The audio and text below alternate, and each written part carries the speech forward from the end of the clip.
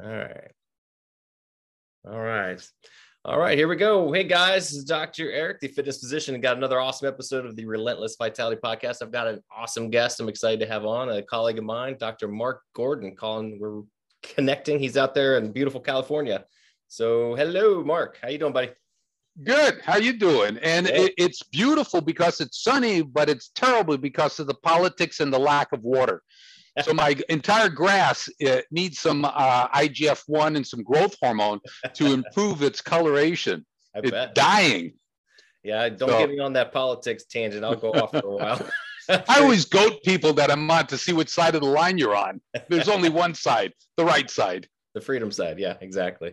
No, the right side. Yes. The double entente. Okay. It is. It is. Absolutely. I love it. So, yeah. So Dr. Mark Gordon's a legend in the field. He and I've off and on have met at many conferences. I've attended some of his conferences, read his books, all that good stuff. And so he's got some great things. So I'd like to love to work with the vets like Mark does as well. And I thought it'd be great to bring you on to talk a little bit about what you do at Millennium and with the Warrior Angel Foundation.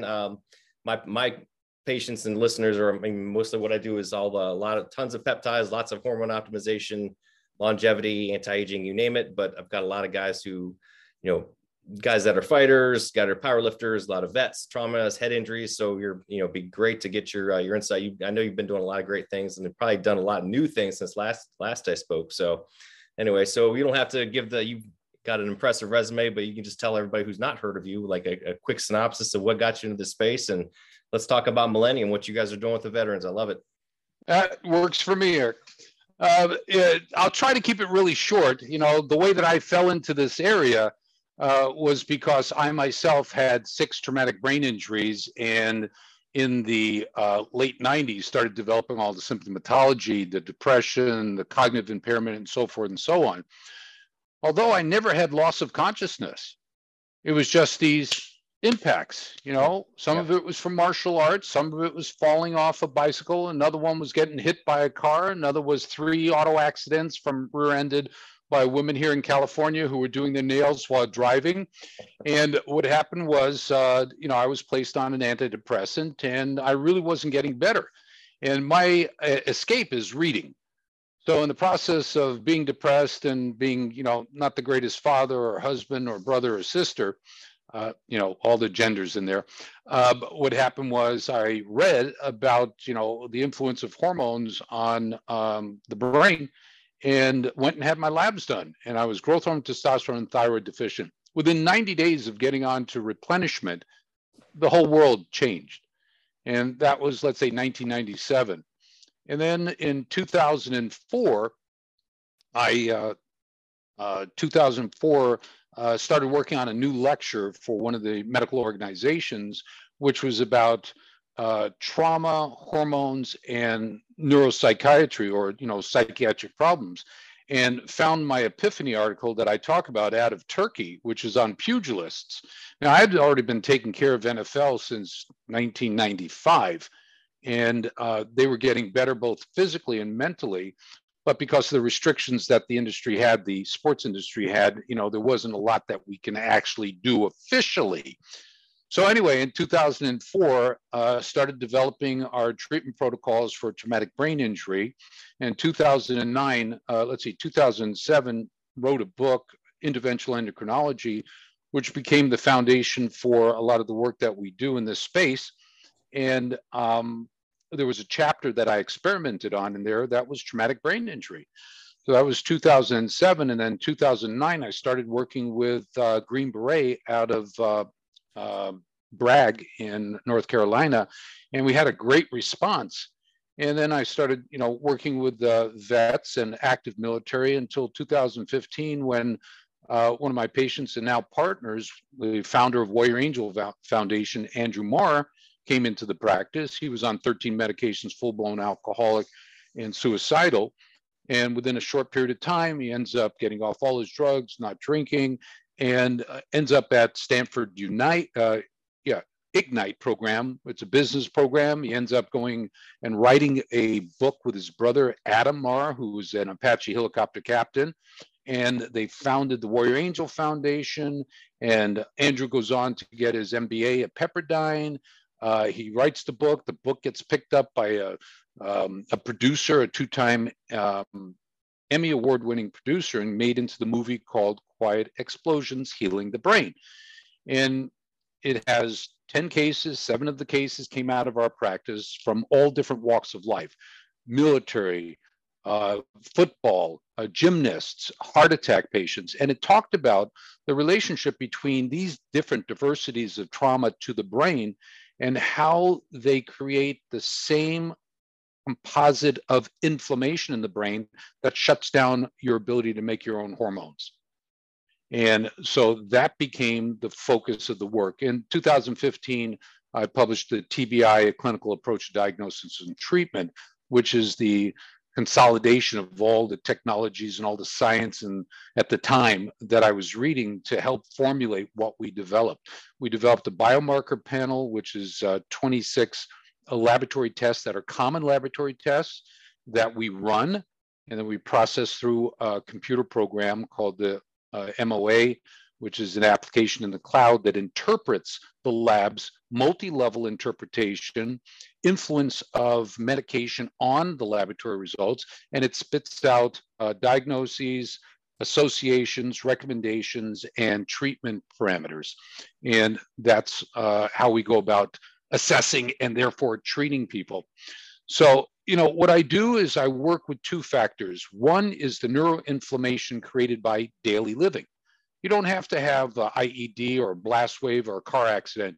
You can be born and have a traumatic birth, or you can have a slip and fall between the ages of birth and 1 while you're learning how to walk, or between 1 and 5, bicycles, skateboard, roller skates. And we forget these things.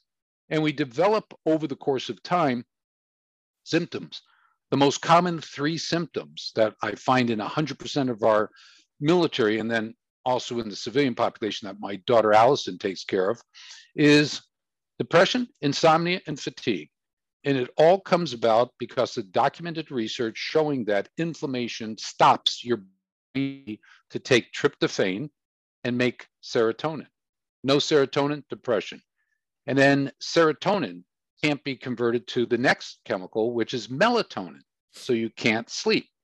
So tryptophan doesn't move forward to serotonin. Serotonin doesn't move forward to melatonin. So you get buildup in tryptophan, which causes fatigue. Everybody's felt it during Thanksgiving. Yep. Eat lots of turkey, you get that fatigue. You have lots of eggnog, you have lots of scotch and vodka and beer like we do, and you get a little fatigue. Then you blame it on the tryptophan, right? Yep. So anyway, so what we address is this neuroinflammation, which interrupts your brain's ability to make hormones. And what we found in an article, in fact, that came out in 2013, is that if there's inflammation, it'll stop the brain, the specific area of the brain called the hypothalamus, from releasing its hormone that tells the pituitary to produce luteinizing hormone. So a year ago, we started a program where the only thing that we did for our veterans who have low testosterone levels, low luteinizing hormone level, is to put them onto our anti-inflammatory protocol. And that anti-inflammatory protocol ended up 6 months later with them doubling their level of testosterone. And that's because the reason why you're not making these hormones, and it's also growth hormone and thyroid that get influenced, but we only looked at the testosterone. And the reason why they're deficient is because of the inflammation. Mm-hmm. And what my battle has really become now is to educate physicians out there about the fact that you don't jump onto testosterone as primary treatment. What you do is you stimulate their system to make its own, and I use clomiphene or eclomiphene or whatever, and you address the inflammation. Because if you go and start using testosterone first line, what you're going to do is commit them possibly for the rest of their life to using injectable testosterone. Because the topical and the pellets, so on them. But the injectable is great. But I'm rarely using injectable testosterone these days. We've got over 700 people on clomiphene citrate. And it's doing very well without the side effects that people read about because they're reading about women. Mm. You look at all the studies, they're females. Yeah, yeah, for sure. You know, yeah. so Well, and obviously you're doing other things too, right? Because I noticed a lot of guys. I mean, I've had guys, you know, who've taken the Clomid. They works for a bit and then they don't feel, or they don't feel any change at all. They want to go to testosterone. it's not. Yeah, it's not about feeling it, because what we do is every 3 months we do blood tests, and what we see is that their levels go up. The Yep. guys who don't have the levels going up, you have to ask deeper into their history. Well, most of our vets have been put on what they call Skittles. So what's Skittles? And it's ibuprofen. They were on tons of ibuprofen. Now, what happens with ibuprofen, documented in research, is that it stops the receptors for luteinizing hormone on the Leydig cells, the cells of the testicles that make testosterone. It blocks their luteinizing hormone receptors. So what we've been doing is bypassing that by giving a higher dose of clomiphene citrate. So instead of using 50 milligrams every third day, we might use 50 milligrams every other day, or 50 milligrams every day. And you'll define the ability of that individual that you're treating, whether or not they're capable of regenerating their own production. I just finished with a 43-year-old veteran who at 33 to 38 years of age was on 200 milligrams of testosterone cypionate once a week. And at 38, he couldn't get testosterone, came into the practice, and we went through and we saw that he had 1.7 on free testosterone and like 3 on total. I've never seen someone so shut down. Wow. Unbelievable. That's like zero, zip. Yeah, that's like nothing. So that is nothing. So what we did was, he had not been on injectable testosterone for a while. So we put him on the Clomid, and he had a very, very, very slight bump up from 1.7 to like 4 on the free. And he had a bump up from 3 to like 7. So it told us that he had primary testicular dysfunction. And that dysfunction was precipitated by the chronic use of high dose of testosterone. So what we tried to do is not put people in that place. So a lot of the work that we do, our growth hormone stimulators are not growth hormone in and of itself. So we use secretagogues to help stimulate their system to turn back on their own production. Right. So that's the key of our work. I remember, and there's so many things I want to drill down on there because I love it. Because I remember you talking about that one in the book, actually, and I think in your lecture about, you know, when I see that too, where guys come in and they're on massive doses of testosterone and they're having problems, and I back them way back down. I said, you don't need that much. I mean, a lot of guys do better on lower doses, and they don't believe me, but it's true. Join the group. Yeah. More is better. More is better. Bigger bullets. You know. Well, and then the other thing I'd love to talk to you a little bit more is drilling down on that inflammation, because I talk about that a lot too. You know, inflammation, cellular senescence, all these things are damaging the cells. And, you know, it's not just about the hormones, but as you talk about all the neurosteroids in the brain. And if you're not addressing the inflammation, I mean, I don't know what you can say about your anti-inflammatory protocol, but reducing inflammation is key for secondary damage. And again, unless you fix that, you can put people on the magic bullet. They're not going to get better. Kind of like. Absolutely. We have coming to us now are these new clinics that are doing ketamine and that are doing psilocybin. Yeah. So I've got a project in Jamaica with a Dr. Murray, Canadian doc, who opened up a center in Jamaica for NFL and for veterans to go to. Now, brilliant kid. I say kid because I'm almost 70 next January, and he's, you know, in his 40s. Yeah. So the kid was brilliant because he realized that in order for things like ketamine or for psilocybin to work, or ayahuasca or whatever, you need to have the chemistry of the brain at the right balance so that it can do the right work. It doesn't, everybody thinks that, oh, psilocybin is going to fix everything. No, it doesn't. You need to have the ability of the psilocybin to be recognized by the different areas of the brain in order for it to work. But as long as you have inflammation, what we know as fact, scientific fact, is that the inflammation creates a deficiency of receptors and of also the hormones, as I just went through, the serotonin, melatonin. But it happens with, you know, NMDA, with GABA, with epinephrine, norepinephrine, with acetylcholine, with all these neurotransmitters are downgraded because of the inflammation. So the first thing you need to do is what we call restore the neuropermissive environment. This is the environment where everything is balanced out in the fact that there's not inflammation going on.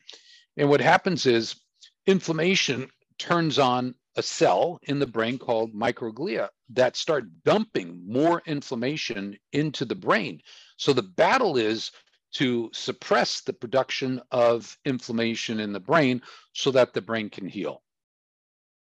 Love it. Love it. And that's spot on too. I mean, I get in discussions with people all the time about, that inflammation, people, you probably see this all the time. People are like, oh, I want to do NAD infusions. It's like that fixes everything. I'm like, well, no, because if you're inflamed, it's going to make it worse and you're going to feel like crap. You have to address the underlying inflammation first. So. That's it. I mean, and as you said, it sounds so basic. And you know what? It is. Mm-hmm. You got a flat tire. What do? Your car stops because it has a flat tire. What do? Put more gasoline in the tank? No. You fix the bloody tire. Damn tire. Exactly. That's it. Fix the hole. Well, let's talk about that on the, in terms of anti-inflammatory protocols. And I'd love to talk to you a little bit about that and the neurosteroids, and especially about because I always get in discussions with people. There's a lot of misunderstanding about things like pregnenolone and DHEA and even progesterone. I mean, a lot of places, talk about progesterone in men and don't do it because there's studies showing worse inflammation. You don't get progesterone in men, but there's a lot of people who promote it. But pregnenolone, DHEA, progesterone, there's a lot of controversy and misunderstanding. So I'd love to drill down on that a little bit, get your take on that. Okay. Yeah. Just so happens on Saturday, I'll be giving a lecture on DHEA and pregnenolone, progesterone, and allopregnanolone. Nice. So as we know, pregnenolone is called the mother of all hormones. It comes from cholesterol. So if you mess with cholesterol, you're going to mess with the production of pregnenolone. Also, when you give testosterone and fail to give DHEA and pregnenolone, you shut off 35 brain hormones. Why? Because giving supplementation of testosterone shuts off your brain's production of luteinizing hormone, which is the key hormone that converts cholesterol to pregnenolone. Right. So you devastate the entire cascade. So anyway, pregnenolone converts to progesterone, and progesterone converts to two other hormones, one called pregnenolone and the other one allopregnanolone. Well, allopregnanolone is a new pharmaceutical product that they call brexanolone. Mm-hmm. And what it's for is depression, anxiety, and postpartum depression. And they haven't even started to talk about the benefits to sleep because it helps upregulate GABA. GABA is the natural Valium of the brain. And that's what helps you to get relaxed, fall asleep, get into deep sleep and into REM sleep. So if you're pregnenolone deficient because you're luteinizing hormone deficient because of either trauma, inflammation shuts the hypothalamus's ability to make a chemical called gonadotropic releasing hormone that turns on luteinizing hormone. So it's a whole cascade. Everything's interconnected. So the issue with the pregnenolone going to progesterone is the fact that what does progesterone do in the body? It'll block 5-alpha reductase. And if you block 5-alpha reductase, you get the effects similar to what happens with what's called the finasteride syndrome. The finasteride syndrome is one in which, the finasteride, what is it called? The foundation, the post-finasteride syndrome foundation. I sit there as a neuroendocrinologist for them. And they only look at one pathway, which is what finasteride does. And that is stops the conversion of testosterone to DHT, dihydrotestosterone, because that's what 5-alpha reductase does. If you block it, and that's what finasteride does, is it blocks the enzyme. But there's another pathway, and that pathway is between progesterone and allopregnanolone. So the purpose of progesterone is to get it to convert to the allopregnanolone. It's anti-neuroinflammation, it's free radical neutralizing, it's neuro regenerating, it's synaptogenic. Synapses are the connections from one neuron to another that allows for the transfer of impulses from one neuron to another. So it's extremely important for that. So progesterone, if it's too high, can cause grogginess in the morning, stuffy nose. There are issues with libido that can happen because you're too high. So everything in our body is about being within the optimal window. If you're too high, symptoms that are negative. If you're too low, symptoms that are negative.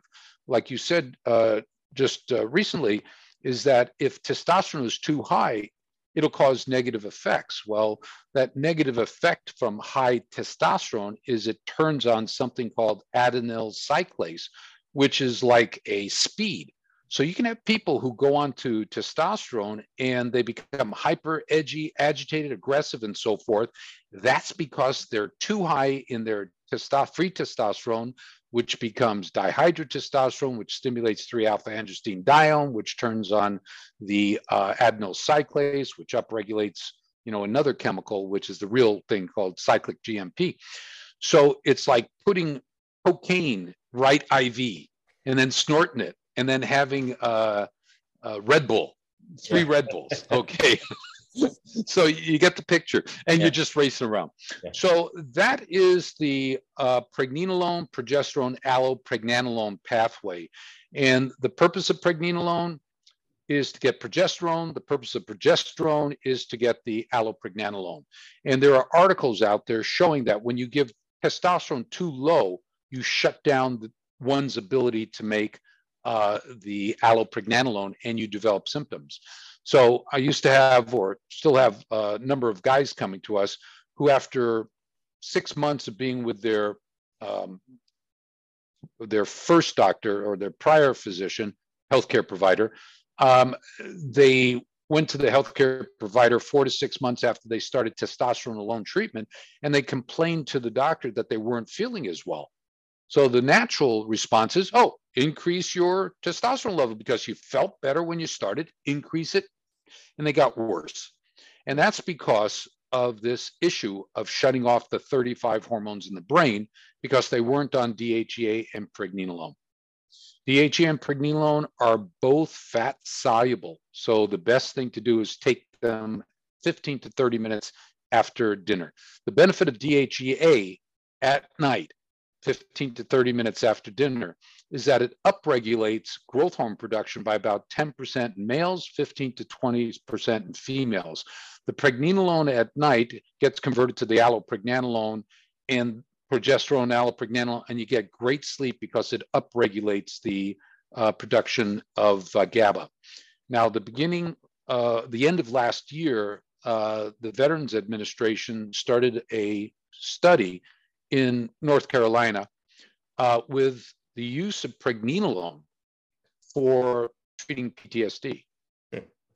And wonderful, except the doctor won't respond to any of my calls. I've been using it for 18 years for this purpose, or for emotional turpitude and what have you.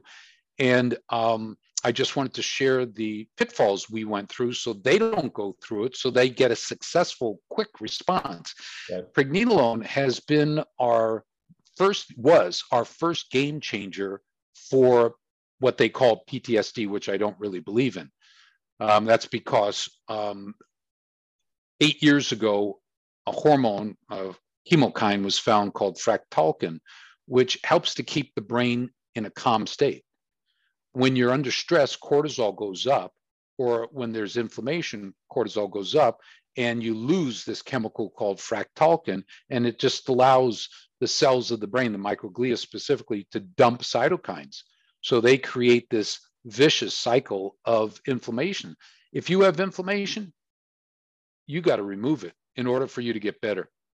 And then the hormones come back online. Right. But in the inception, we do both. We give anti-inflammatory products. Now, you asked what anti-inflammatory products. Well, we took us 16 years to develop the product that came out called Brain Rescue 3. Did I send you some? No. I'll have to send you some. Okay. So Brain Rescue 3, it has 16 components in it. Brain Rescue 3 is really made up of 3 separate products: Clear Mind and Energy, Brain Care 2, and B is for Brain. Clear Mind Energy is like a natural stimulant. It helps drop inflammation and gives you a boost up. Doesn't have any caffeine added to it. Right. The Brain Care 2 are 6 components that deal strictly with inflammation in the brain. And then the third product, B is for Brain, is a nootropic. It has things like PQQ and CoQ10 in it, which are mitochondria. The energy plants of the cells are the mitochondria. So what we address is boosting their production of energy so that it helps with repairing the brain. If you don't have enough energy, how can you fix things? Yep. You know, if you don't have enough gas in your car, how can you drive from, Columbus to San Francisco, Columbus, Right. Ohio to San Francisco? Impossible. Possible. You know? Absolutely. Yeah. Yep. So, yep. No, that's so the products have been doing phenomenally well. We released them. First one, we released CME in March of 2017 to the SEALs out in Virginia. And then in 2019, we did a study with the medics at Fort Campbell, Kentucky. They got a really good response. And then we did a study 2020 with our last product, the Brain Rescue 3, with the Marines. So I was invited to Pendleton to give a lecture to the CO and surgeon, and there were 16 or 18 other people in the room. And the next day, they ended up sending me guys to get on our protocol. And the protocol was using one product, which is Brain Rescue 3, which has 16 components in it. It's based on 3 finished products. And we had in the group, 65% of the guys got 50 to 100% better in 90 days. And that's based on 20 points on a questionnaire that they filled out every month. So that became our validation that this Brain Rescue 3 could be a single product, which addresses inflammation, revitalizing mitochondria, and also clearing out some of the cobwebs in the brain. So that has been what we use for inflammation. We've got about 1,000 patients in the practice between my daughter and I, but we have over 7,000 people who are using the product. And a spin-off side effect of it is people who have long COVID get rapid resolution of their persistent symptoms. And I wrote about that in May of 2020. It's on my website, talking about post-COVID neurological compromise. And, someone came up with long COVID. Wonderful. But it was post-COVID neurological deficit. Right. And it's all based on these inflammatory cytokines. I mean, all new patients, I ask a very silly question. I said, do you get a cold? Do you feel smarter or less smart? And they all say, oh, less smart. I said, just like everybody else. And that's because whatever the virus is or bacteria, it increases cytokine, specifically interleukin 6. Well, it turns out DHEA, when it's converted to the active form, DHEAS, suppresses the interleukins. So works better. That's awesome. That's awesome. No, I'm a big fan of DHA and pregnenolone. Very cool. Very good. Yeah, no, that's why I liked you. People always ask me, like, why do you want me taking this DHA and pregnenolone? I try to explain to what you just said, that you're on testosterone, whatever, you're shutting down production and you need it. Right. And, it's not. I tell them, I say, it's not like you're drinking a Red Bull, you're going to feel amazing, but it has benefits. Just trust me. It avoids the shutdown of 35 hormones 4 to 6 months down the road. Right. See, everybody's looking for, I feel the difference kind of statement. Right. Okay. You'll feel the difference in functionality. You'll just find that, I've got people complaining. And so when they come to me and complain, I stop their program. Yeah. And 2 weeks later, they come back and say, Doc, I didn't realize how much benefits I was getting. That's because it's subtle. And you assume that's the way it's supposed to be. Right. Right. Absolutely. You got to do some tricks. Yeah. Are you still using progesterone for TBI real bad? Or no? I was using 5 milligrams at night. And the reason for using the 5 milligrams at night was to help boost their GABA. Mm-hmm. So what happened to stop me from using the progesterone was looking at the conversion rate of pregnenolone to progesterone, number one, and then looking at the timing that they were given the pregnenolone. In the past, we used to have them take it at bedtime. Yeah. What happened was pregnenolone is a fat soluble hormone, so you have to give it relative to food. Mm-hmm. Right. So the only reason why I added the progesterone was because they weren't getting the quality of sleep we were looking for. Mm. And it wasn't because of anything more than they were not absorbing the pregnenolone because the time that I gave it to them was not correct, was not optimizing absorption. So we moved it all to 15 to 30 minutes after dinner, and I stopped using the progesterone. Perfect. Perfect. But I monitor their progesterone, and yes, pregnenolone, as it gets absorbed well, you'll see an uptick in their progesterone level. Yeah, excellent. What about like dopamine issues and optimization? Obviously, your supplements are probably addressing a lot of that too, but that comes up quite a bit, and especially with guys who are having issues with drive and libido and other things like that. So, how do we measure dopamine? Directly? Yeah. Yeah, I don't think there's a good way to do it. You could look at the metabolites. You got it. That's about it. So, yeah. So what we have is what's called a surrogate marker. Mm-hmm. Now, a surrogate marker is reflection of dopamine. So what one hormone in the brain is regulated by presence and absence of dopamine? And that is? Well, prolactin. You got it. So when dopamine's up, prolactin goes low. Yep. When prolactin is low, it's because dopamine is high. So the side effects of high elevated levels of dopamine are things like edginess, agitation, insomnia, emotional volatility, where they just fly off the handle. Yep. And that is from dopamine. Now, there are certain medications that will increase dopamine, like Wellbutrin, bupropion, L-Dopa. Mm-hmm. All the Parkinson drugs will increase the production of dopamine. So the side effect of dopamine you have to be wary of. And you can tell by the surrogate marker of prolactin. Now, when dopamine is low, prolactin is high. And when prolactin is high, 20s, 30s, 40s, it's normally about 9 to 14 or 8 to 14-ish in our lab. And when it gets elevated, a side effect of elevated prolactin is it shuts off luteinizing hormones, so you can't make testosterone and estradiol. So testosterone guys, estradiol females. So we monitor prolactin on our initial assessment, and then based upon if it's elevated or not, we'll repeat it, but we incorporate it into our annual exam, which is our panel. It's our primary biomarker panel. And so prolactin and dopamine, that's how you can tell about dopamine, because you can't get it from urine, you can't get it from blood. You can do a spinal tap. How many volunteers for spinal tap out there? Yeah, not too many. No. And I used to do a lot of them. Yep. In residency. Yeah. Yeah, a long time ago. Yeah, eons ago.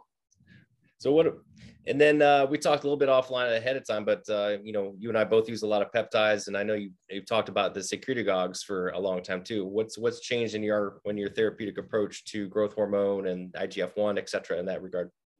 Well, first off, I'm also on Saturday giving the growth hormone lecture too. Nice. It's important that when you first do your blood testing on any patient, that you do the growth hormone, IGF-1, and binding protein 3. And the reason is that your growth hormone level traditionally should be very low in the morning. And that's because it's normally made 8 at night to 4 in the morning. And then you get your blood drawn at 9 o'clock in the morning, 10 o'clock. So you expect it to be low because it only has a 20-minute half-life free form and a 30-minute half-life as attached to the growth hormone binding protein. So by the morning, it's low. And a lot of people react to the low growth hormone level, which is wrong. It's supposed to be low. What you need to react to is where the IGF-1 and binding protein 3 is. Now, I'll jump ahead to the binding protein 3, which is directly produced by the effect of growth hormone on the liver. Well, it turns out there are 9 proteins that are stimulated to be produced in the liver by growth hormone production between 8 at night and 4 in the morning. And that's your IGF-1, your IGF-2, binding protein 1, 2, 3, 4, 5, 6. They just found a seventh, and the acid labile subunit. So these proteins are generated in the liver by growth hormone stimulation. So as I said, IGF-1 is one of the stimulants or the reactants to the stimulation by growth hormone. Well, in the brain, to digress a little bit, in the brain, what helps growth hormone production is estradiol, male, female. Yep. In the liver, the production of IGF-1 is by growth hormone and estradiol.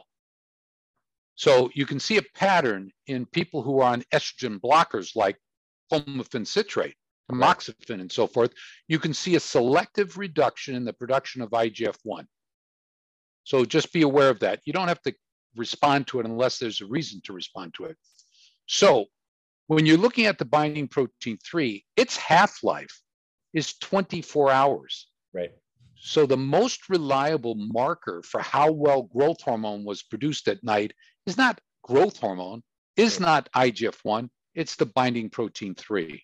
Right. So you should see the binding protein 3 at the 50th percentile of your lab's range. For our lab, it's 5, or it used to be 5,000. It's 5.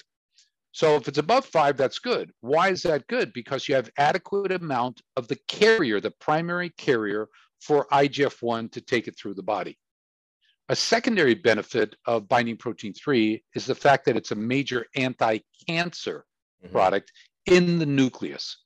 So where cancers develop is by aberration of DNA at the nucleus. Right. We have a product there called P57 or P53, which is responsible for killing the cell if there is a mutation that it can't fix. And what supports it is binding protein 3. So P53, binding protein 3, P21 and P23 are all the things that go and help to kill the cell, apoptosis, if it is mutating. That's why this statement that growth hormone will increase and cause cancer is not true. Yeah, yeah. It's not true. I still get into, people still ask me about that when I talk to them about peptides and putting them on like, CJ Ciepamorelin or, tesamorelin. And they're like, well, I heard that growth hormone can cause cancer. I'm like, no, this is why, yes, you can raise your IGF-1, but IGF-BP3 is anti-apoptotic and protects you from cancer. So that's it. And round and round. Yeah, that's right. And even my esteemed colleagues out there, I give them the papers which shows that, okay, IGF-1 is promitotic. And that's all they focus on. Oh, growth hormone will cause cancer development. If you don't know you have a cancer and you use it, it's going to make the cancer grow. Prove it. There's not a damn article out there that says prove it. It's all speculative. Right. But here's what I can prove is what the science says. If IGF-1 is promitotic and binding protein 3 is antimitotic, and the binding protein 3 grabs hold of the IGF-1 and inactivates it, theoretically, right? Where's the cancer? Yeah, what's going to happen? Yeah. Yeah. Who wins that? I mean, I laugh, but I try not to be disrespectful because it's just a matter of level of education. Right. Okay. Right. Yeah. I'm ignorant, but they're a lot more sometimes. So have you latched on to some of the peptides as well? Are you still using more of the secretagogues or both or? Well, I use the secretagogues whenever I do have a situation where I need to use growth hormone. And the need to use cases are in people who are preoperative or people who have fractured something, orthopedic injury, that are going in for surgery. It rapidly helps them to heal. Rapidly helps them. Now, the reason why I use secretagogue with injectable growth hormone is the same reason why I use clomiphene with injectable testosterone. The clomiphene, just like the secretagogue, protects the integrity of the circuitry. Right. If you're constantly in negative shutdown over a period of time, that circuit will die and you lose it. As in this 43-year-old veteran who, after 5 years of being on 200 milligrams a week for 5 years, killed his system. So what we do is we give the injectable growth hormone in the morning, and we use the peptide, the secretagogue, secretropin, or dinotropin at a bedtime. okay? And what that does is keeps their circuitry working, the tone or the tonus or the homeostasis, whatever term you want to use. The same way that we use what we call the hybrid protocol that we developed in 2012 or 13, where we use clomiphene citrate and low-dose injectable blended testosterone, blended testosterone with the testosterone cypionate and testosterone propionate. Propionate gets into the system, into the brain rapidly, gets rapidly converted. It reservoirs in the area that you inject, but the minute it gets into the blood, this separates from the ester and becomes available as free testosterone. Where the testosterone cypionate, it takes 48 hours for it to dissociate. Anyway, so the secretagogues I still use for frontline, and only if there's a condition that warrants me going to injectable will I go to injectable.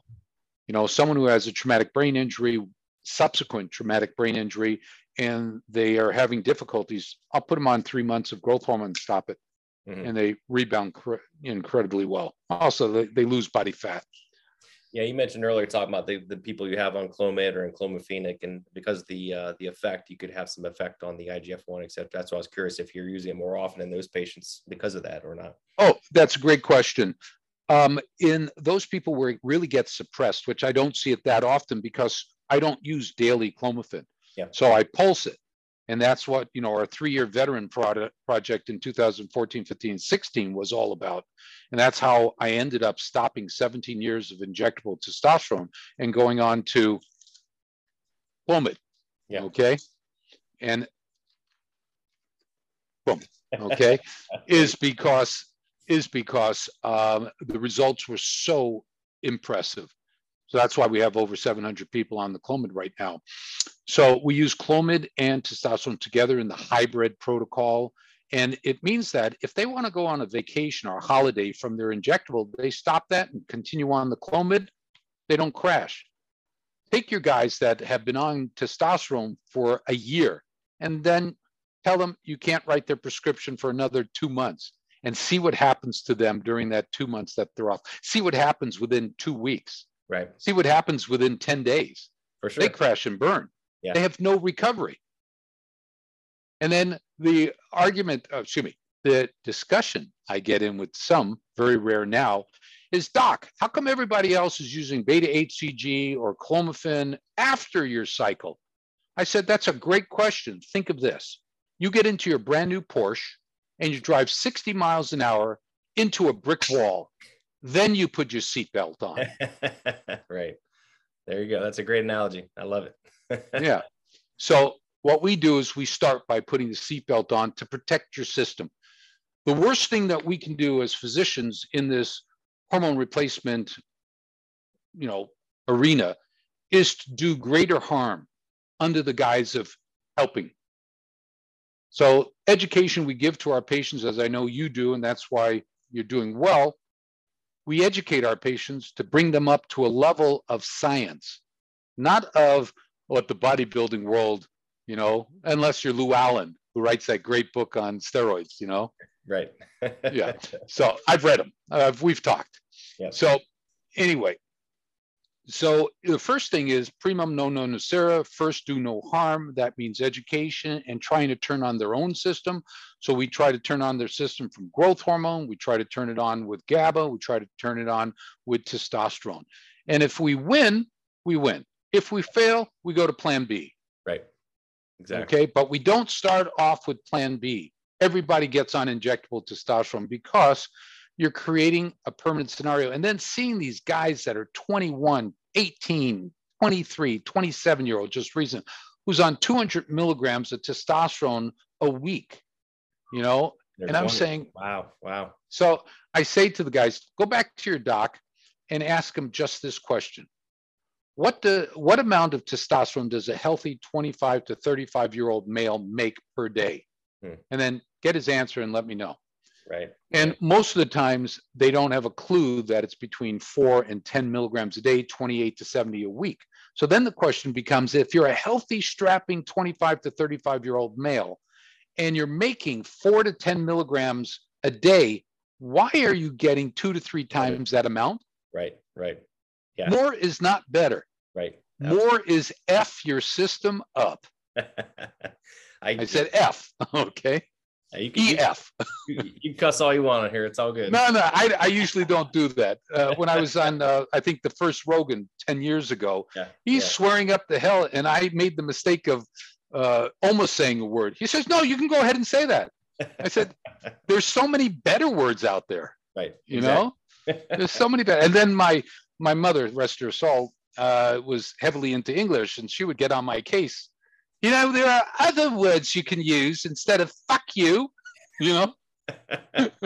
Love it. I love it. Yeah.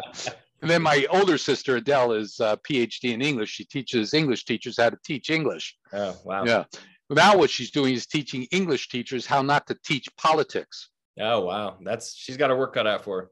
Yeah, she's in Florida, fortunately. Oh, thank goodness. Yeah. One of the right states, like we were talking about. Yeah. The state. That's why I have a medical license in Florida. Yeah, I know. I've got Florida Tech. What's that? Yeah, me too. Oh, good for you. Yeah. We should open something there. I've been thinking about it for sure. Absolutely. Well, let me know. Okay. If we could keep Ron in place down there for a long time, that'd be. No.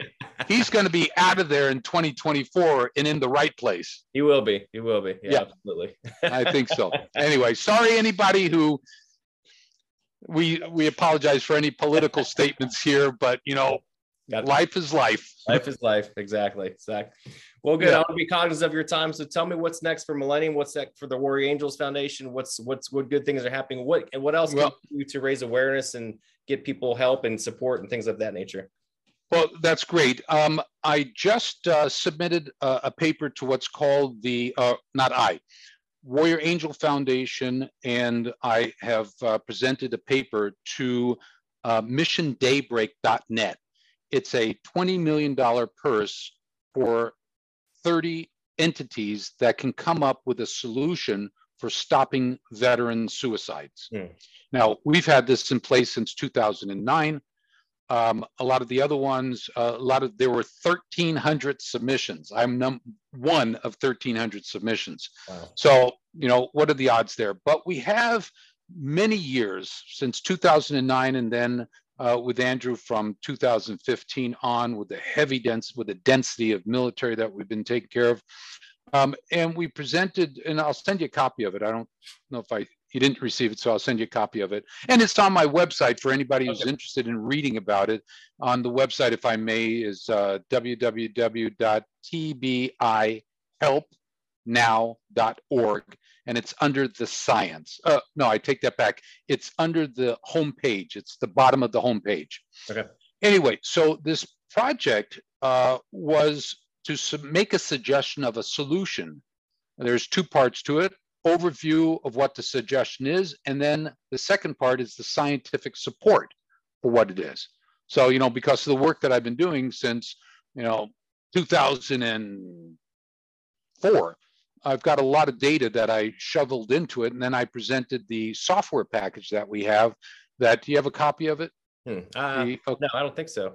Okay, well, it's in the cloud. It's I came out with the TBI book in 2015, and a lot of people complained that there was so much information and it's impossible to take it from that 2-day, 3-day, 1-day program and start using it on Monday.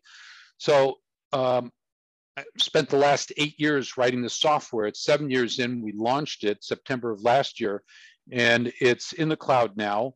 And there's a website, if you can go to millenniumapp.ai, and you can request a trial version of it and play with it. And what it does is it is a multi-level cross-correlational relationship of hormones. It's like prolactin is elevated. What else gets elevated from prolactin elevated? Directly. TSH gets elevated by prolactin being elevated. Right. So TSH, when it's elevated, will increase prolactin. So if TSH is elevated, you increase prolactin, you decrease luteinizing hormone. So it's not a matter of having a luteinizing deficiency, it's a matter of this cascade of influence. Right. So the software actually tells that. And in fact, in Florida, we have a psychiatrist, Paradise Behavioral Health, phenomenal psychiatrist who got burnt out on psychiatry, came and got trained by us last March, now is healing the people that have schizophrenia, depression, anxiety by first testing their hormones using our biomarker panel, then putting it into the the application. Right. And she calls me up and she says, I put in a patient's results and it said it's suspicious for a pituitary tumor. So she sent them to get a MRI and there was the tumor. So built into this, it took me, 15 years of writing code to get this 9,000 lines of code.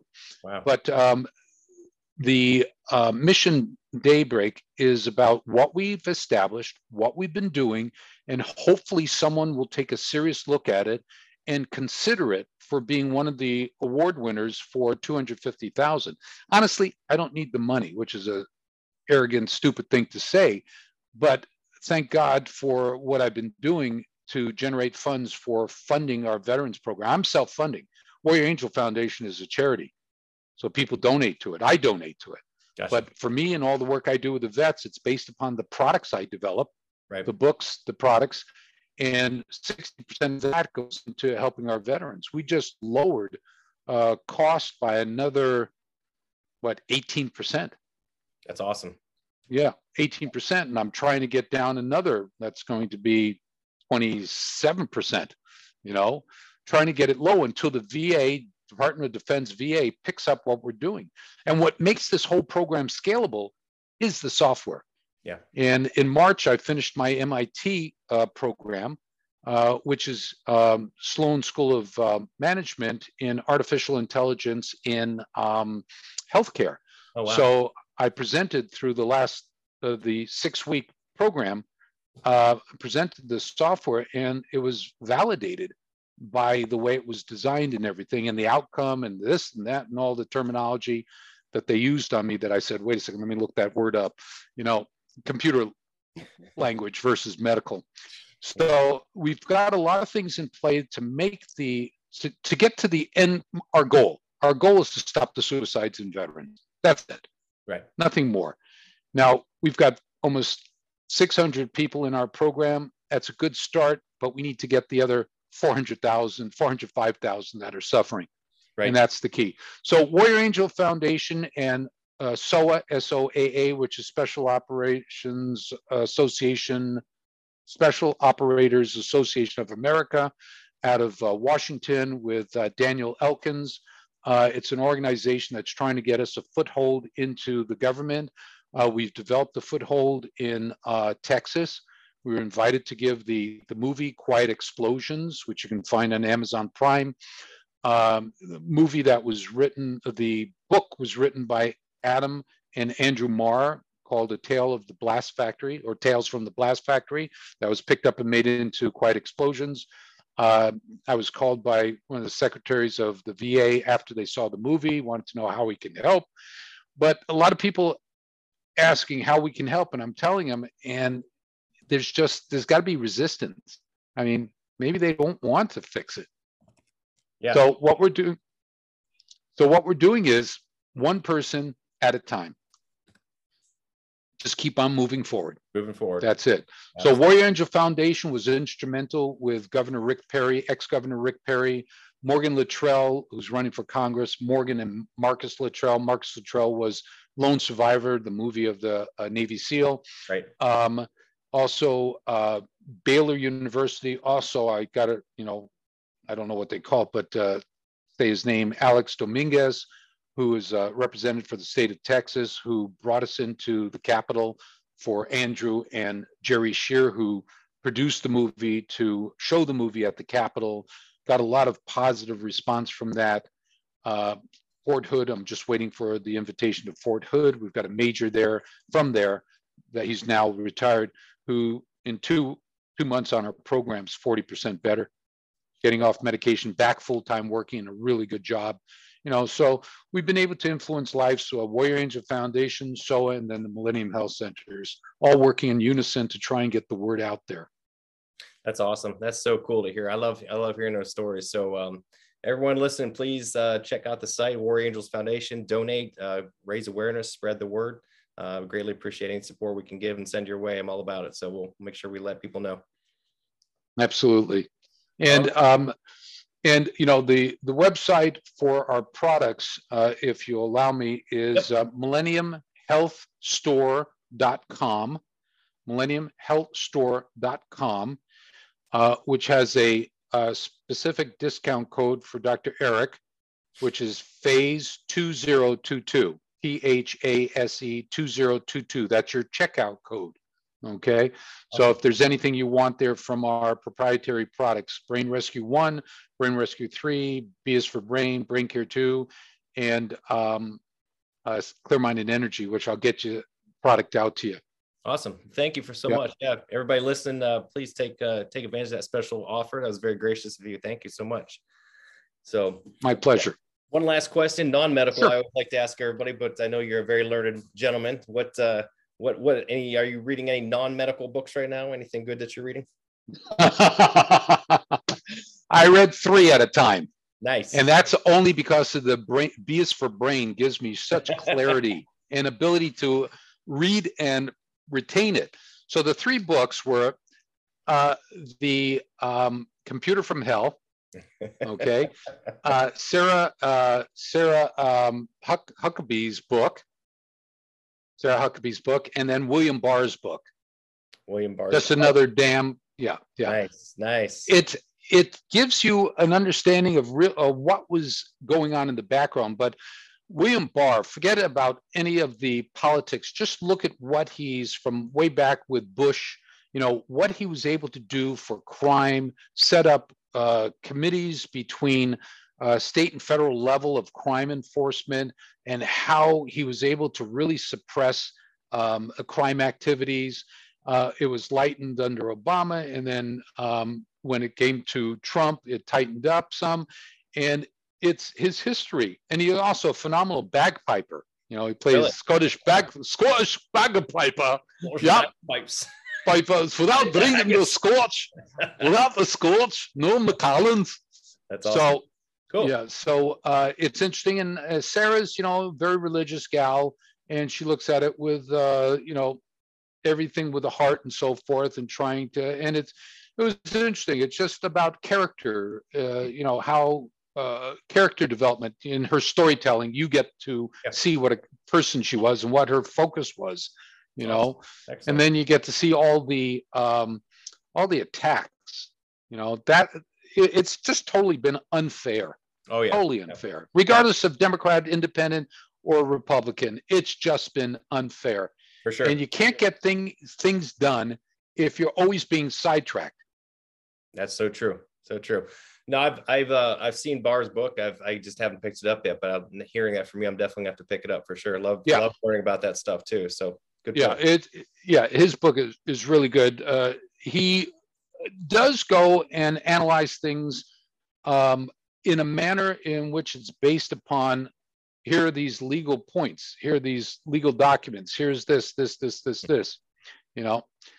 So I'm waiting for Miranda's next book on what's it called? The Laptop from Hell. That's it. Laptop from Hell. It was an okay book. I think she could have gone deeper into what was there. She kept it very superficial, maybe to not be seen as this vindictive, you know, individual. But here's just some of the subtle things. I want to see the book, the photo book. You know, I want to see like a Playboy of everything that's on there. I've got a couple of my spooks who, you know, have, I don't know how they got access to it, but, you know, guys in intelligence who have gotten access to it. And they say it's really demeaning. It's really, you know, debasing, demeaning, or whatever. But, you know, the Chinese have a habit, the Russians and Chinese